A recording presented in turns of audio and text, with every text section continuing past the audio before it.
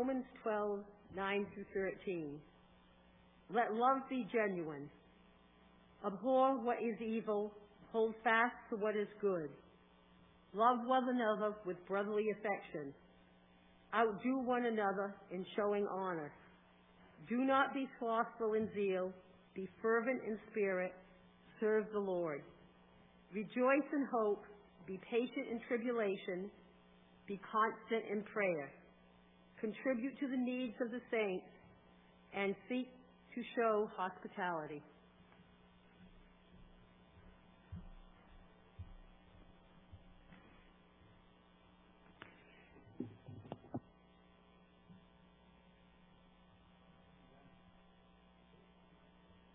Maybe I should turn myself on.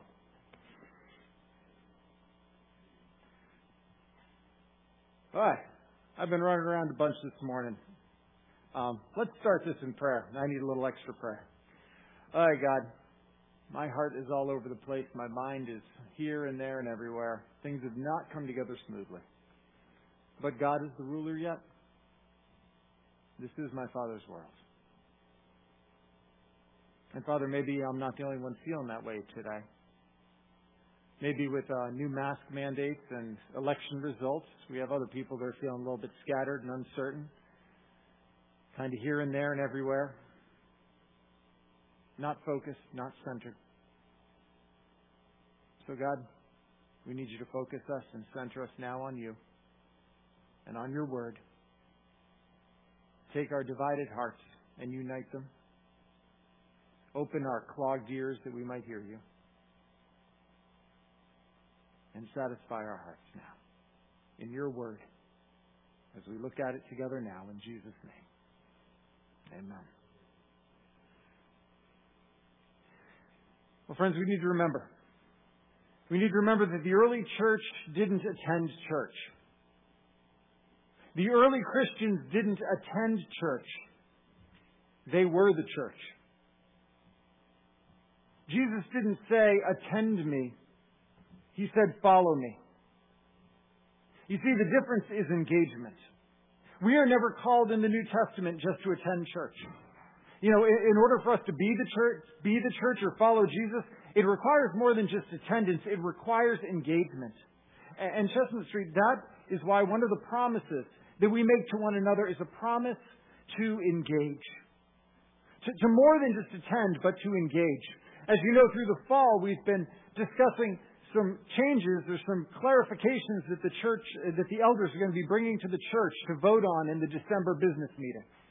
So, some revisions and clarifications so that we better understand the commitments, the promises that we make to one another in membership. And we are going to be bringing one of those promises, one of those commitments is a commitment to engage. And I want to read you the text that's going to be proposed in December. It says, we commit to engaging actively and regularly in the life of the congregation by attendance at worship gatherings, participation in the Lord's Supper, involvement in business meetings, investment in church ministries, practice of hospitality, and sacrificial service to one another and our shared mission. You see, that is a commitment to engage. It's more than just attending. It includes attending, but it doesn't stop at just attending. Because, friends, we know the truth. We know the truth that attendance does not always equal engagement. Attendance doesn't always equal engagement. I mean, we know that attending a church doesn't mean that you're engaged with that church or engaged in God's mission. Attendance does not always equal engagement. I mean, you can sit in the back row and easily listen to a message half distracted. You can attend a church and never get to know another name. You can attend a church and never invest a moment of your time or a mite of your treasure. You can attend with someone on Sunday and never engage with them Monday through Saturday. So our goal can't be mere attendance. But our promise, our commitment to one another is engagement. Now, why would we want to spell out something like this in our membership covenant that promises one another? Because, friends, the promise to commit, the commitment that is to engage, the promise to engage with one another, it challenges the way that we've done church in America for a long time. During the church growth movement of the last few decades, the goal became attendance. If you build it, they will come. And if you build it bigger and better and more relevant, more will come. And so if you offer the best, most targeted, most age-appropriate variety of programs that will get them to attend, and success was largely measured numerically. And the implicit or sometimes even explicit message was, you don't actually need to do anything, just show up so that we can count you. And put that in the numbers. And what we unintentionally created was a generation of church shoppers, connoisseurs and consumers of Christian wares. But friends, passive attendance, Christian consumerism, church shopping is not what Jesus has called his people to. Jesus' goal has never been mere attendance, but engagement. Because, friends, it is engaged Christians who advance the mission. Engaged people are passionate people. Engaged people serve in it. They live in it. They invite their friends to it.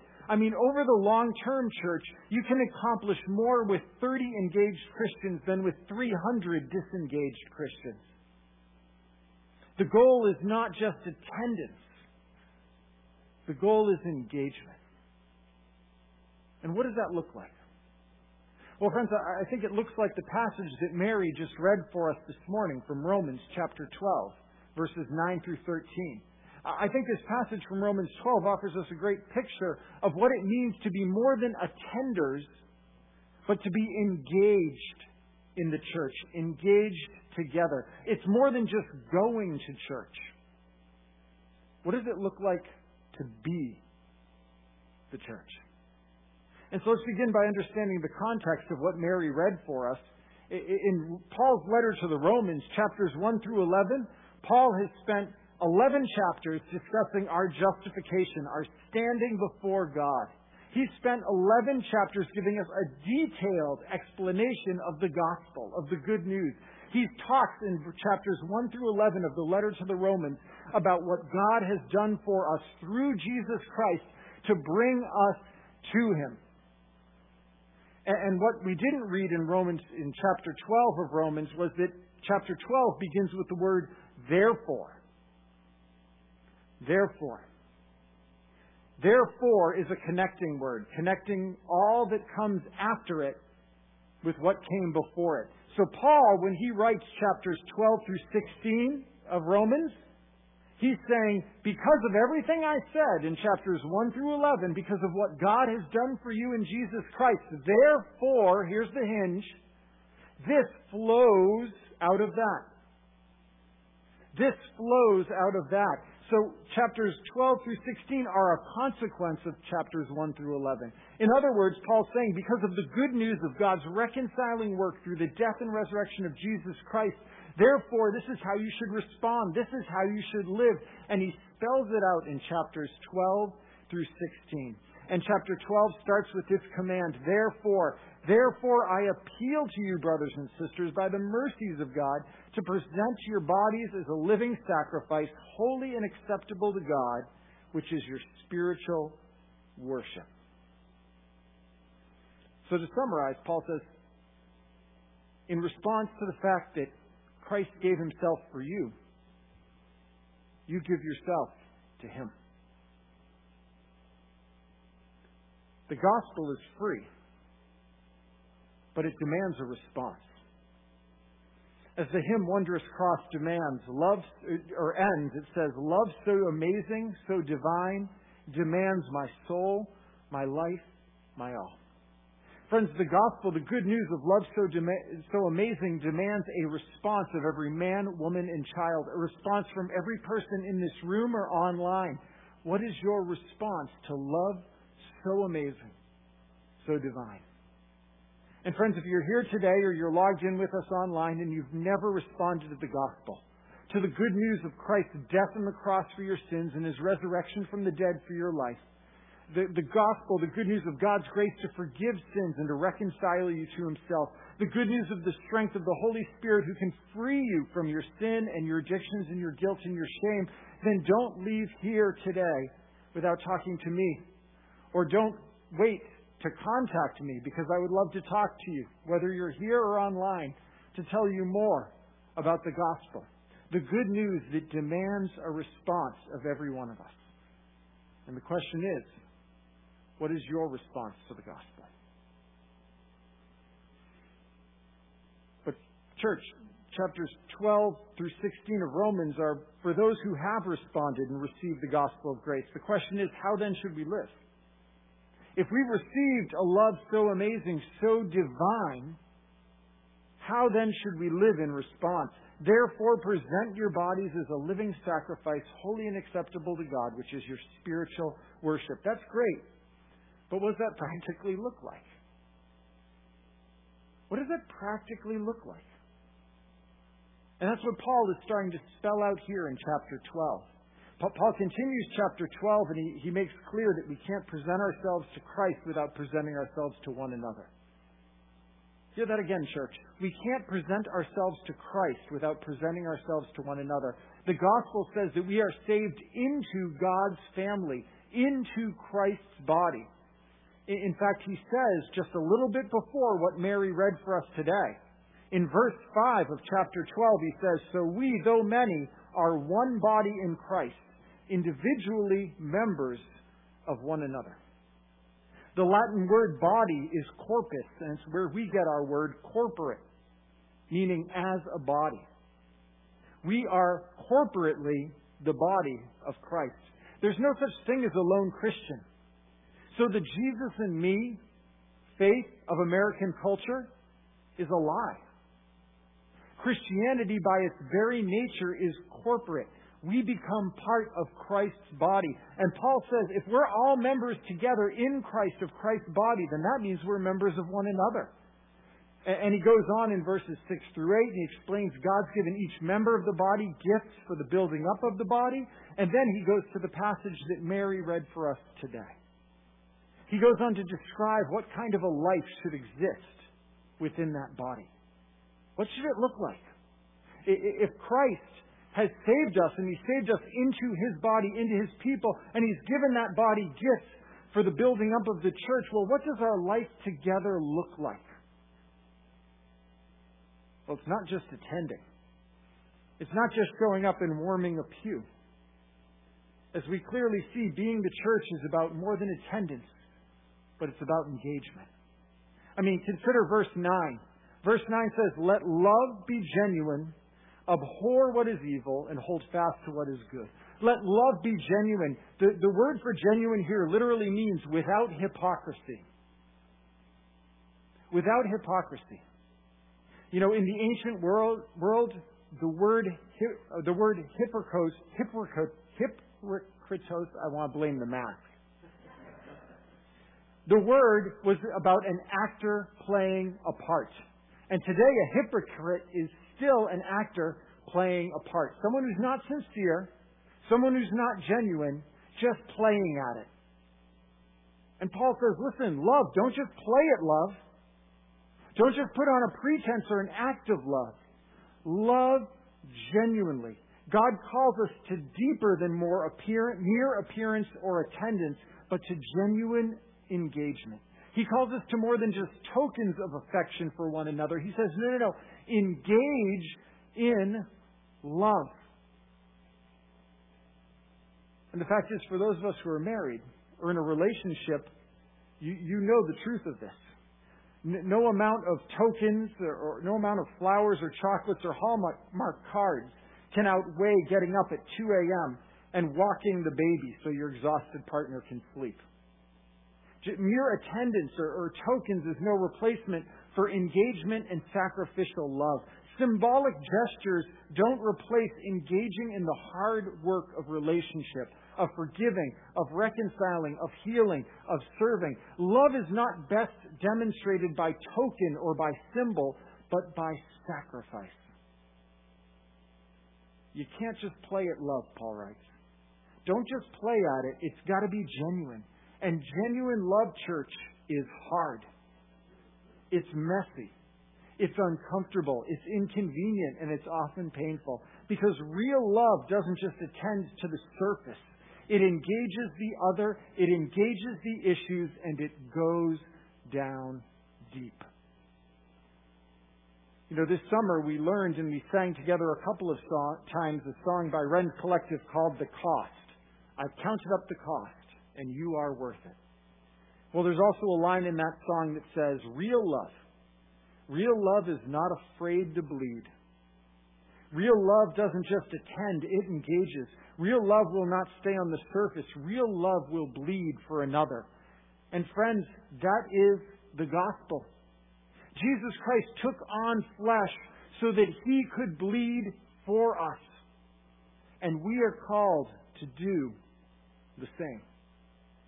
1 John chapter 3 verse 16 says, by this we know love, that He, Christ, laid down His life for us, and we ought to lay down our lives for our brothers and sisters. This is not mere attendance. This is engagement. You've heard the phrase, he's got skin in the game. To put skin in the game means that you could bleed for someone because it means you've incurred risk. You're personally vulnerable. You're invested. Jesus put skin in the game so that He could bleed for us. And the call is for us to put skin in the game so that we risk bleeding for one another. Giving ourselves, sacrificing, not mere attendees on the surface, but engaged with one another, skin in the game, personally invested. We are called to love, and that love is to be genuine. And church, the question is, will it be? Will it be genuine? Paul continues in verse 10. He says, love one another with brotherly affection, outdo one another in showing honor. Brotherly affection is the Greek word Philadelphia. Again, it's where we get, the name of Pennsylvania's city of brotherly love. Philadelphia, brotherly love. The two words for love used in this verse indicate a familial affection. We're not just called to feel loving towards someone, but to act lovingly. We're called not just to feel loving, but to act lovingly. And now you might hear that and you might say, Adam, but you can't force feelings. You can't command feelings. Love that person. I don't feel it. You can't command that. But, church, hear the gospel. Remember the gospel. In Christ, you're no longer a slave to your feelings. In Christ, you're no longer a slave to your feelings. Whereas once you used to be driven, controlled at the mercy of your feelings, your impulses, your lusts, your predispositions. In Christ, you're set free and giving the power to become different, to be made new. And so, yes, you don't feel loving towards that person. You don't want to act lovingly towards that person, but you're no longer a slave to that feeling. Call on Christ. He'll give you the power to obey, to love, and for your heart to be changed. Because by faith, church, feelings follow actions. By faith, our feelings will follow our actions. By faith, when we take Jesus at His word and obey this command to love one another and to act lovingly towards our utterly unlovable brothers and sisters, we trust the Spirit over time is going to change our affections so we will eventually feel lovingly towards Him or her. The goal of the attendee is to choose a church that they love. The goal of the engaged is to choose to love the church they're in. Hear that again.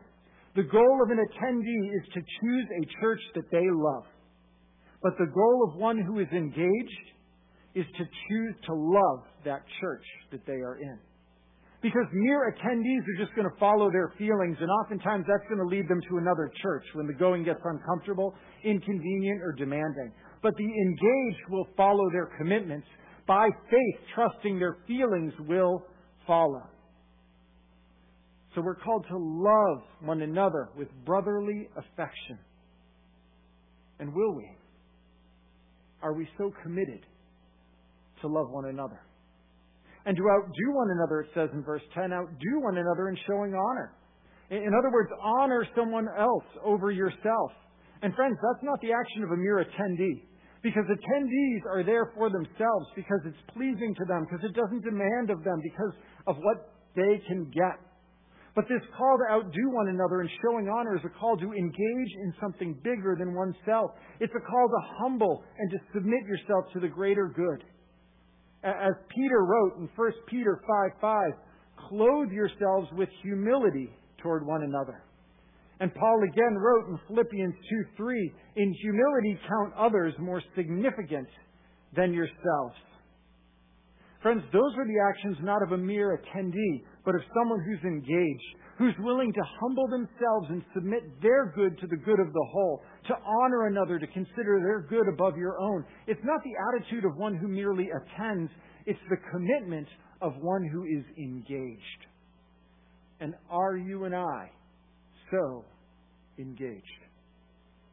And Paul goes on to describe the engaged church member in verses 11 and 12, saying, don't be slothful in zeal, be fervent in spirit, serve the Lord, rejoice in hope, be patient in tribulation, be constant in prayer. Did you notice the words he uses here? Zealous, fervent, rejoicing, patient. These aren't casual descriptors. There's nothing casual about what he's talking about here. In fact, the phrase fervent in spirit literally means in the Greek, boiling hot with the Spirit. Boiling hot.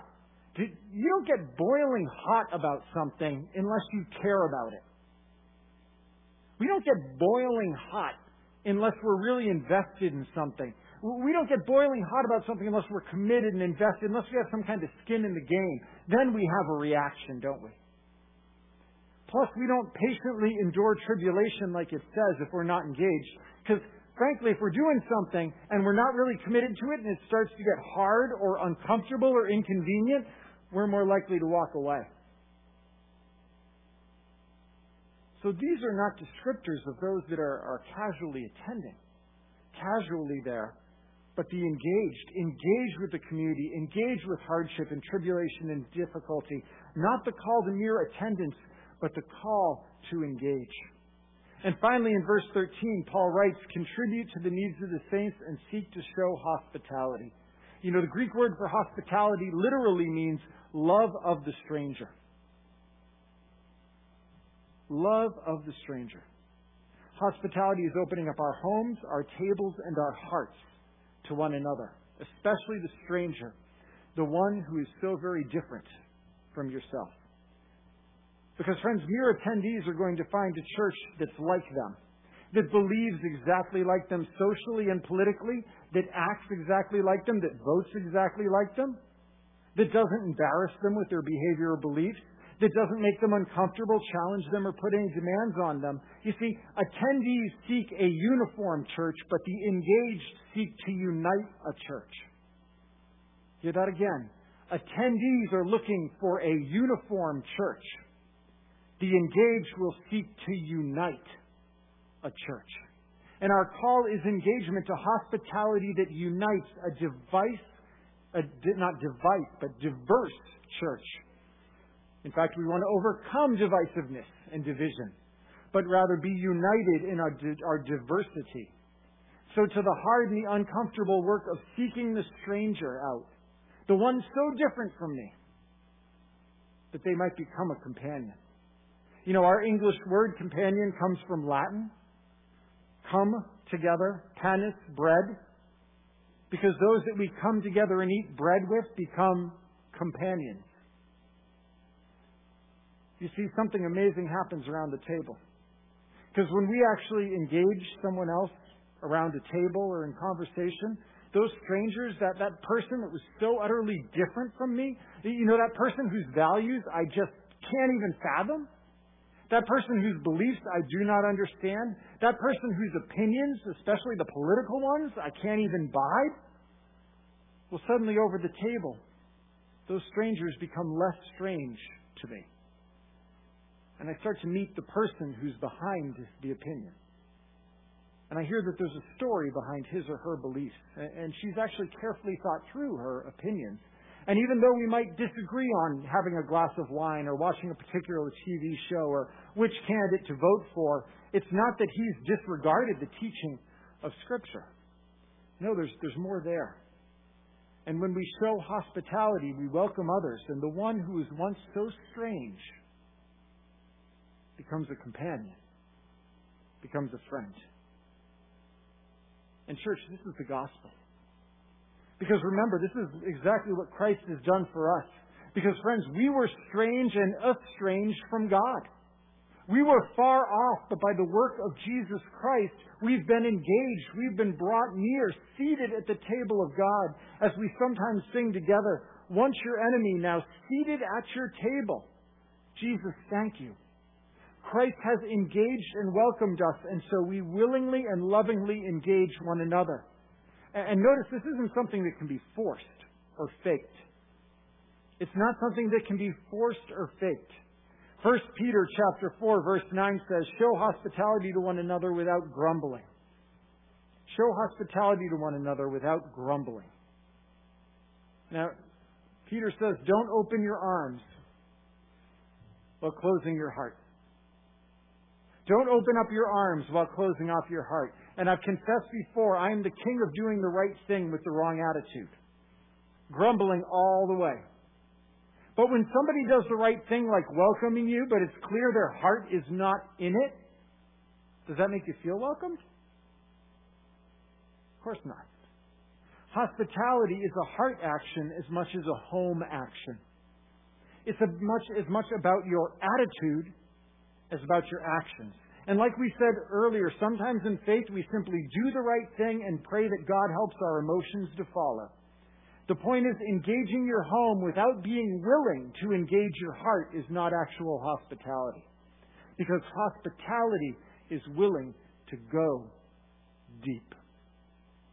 And friends, that's actually the point of this whole commitment to engage. As a church, the question is, are we willing to go deep with one another? Are we willing to commit to go deep? You know, I think about the parable that Jesus told in Matthew 13. The parable of the soils. He said a sower goes out and he scatters seed and it falls on different types of soils. Some it falls on hard soil and it's quickly crushed or eaten by the birds. Some it falls on rocky ground where it doesn't have much soil, and so though it springs up quickly, its roots can't go deep. And so when the sun comes up, the plants wither and die. Some of the seed falls amongst weeds, and so while it grows up, it's choked out by the weeds. And other seed falls on good earth and produces an abundant crop. And church, if we won't engage and don't engage with one another, we're going to be like that seed that falls on the rocky ground. If our roots do not go down deep into Christ and into the community, then once things get hard, once the sun comes up, once the pandemic hits, once masking and social distancing make worship gatherings inconvenient, once conflict arises, once someone challenges my candidate or my beliefs, once disagreement rears its head, once somebody steps on my toes, if our roots in the community are shallow, if we're mere attendees of the community, if we're mere consumers of Jesus Christ, then when hardship comes, our faith, our participation is going to dry up, wither up, and blow away. Only those whose roots go down deep will last. Only those who've made the commitment to do the hard work to engage will last and grow. The parable of the soils makes clear only the seed that was engaged deeply in the good soil grew. Only the seed engaged deeply grew. And it's the same for you and for me and for our church. Only will your engagement drive personal growth and church growth. You know, one pastor, thinking upon this, observed, engagement will drive future church growth because people become most passionate about the things in which they're most involved. Just talk to a football dad or a baseball mom. Talk to one of our big fans of football. I know you're out there, Sandy Hurlbutt. I'm talking about you. Talk about our football fans. Or Candy. Candy, I don't know if she's here. We have a lot of football fans. Talk to them. Or talk to your foodie friend who just found another recipe. Or talk to your triathlete friend who just sent another personal best. Engagement fuels involvement. Involvement fuels passion. Passion fuels invitation. You know, again, our football friend always wants us to listen about their team and watch their team with them and cheer for their team. Our foodie friend always wants them to try the new recipe if they just tried. Our physical friend wants us to at least attempt a 5K with them. Engagement leads to invitation. Invitation leads to unchurched people following Jesus. Engagement fuels involvement and growth. Involvement fuels our passion. Passion fuels invitation and kingdom growth. Friends, only deep roots bear kingdom fruit. Only deep root bears kingdom fruit. It's engagement that is going to drive future growth personally and as a church. And so, friends, the question is how? How will you commit to go beyond merely attending church, to engaging Christ, engaging His community, and engaging His mission? Because only deep roots will bear kingdom fruits. Will you bear fruit? And let's pray. Father, thank you. Thank you that Jesus Christ engaged with us. He took us, strangers and estranged, far, far away, without hope and without God in this world. And by His coming and His death and His resurrection, He has brought near we who are far away. And so now, Christ, may we be used by You to engage one another, to engage this community, and to engage this world, that the gospel of Jesus Christ might be seen, might be heard, and might be experienced, that many might know of Him and might glory in His name, now and forevermore. In Jesus' name, amen.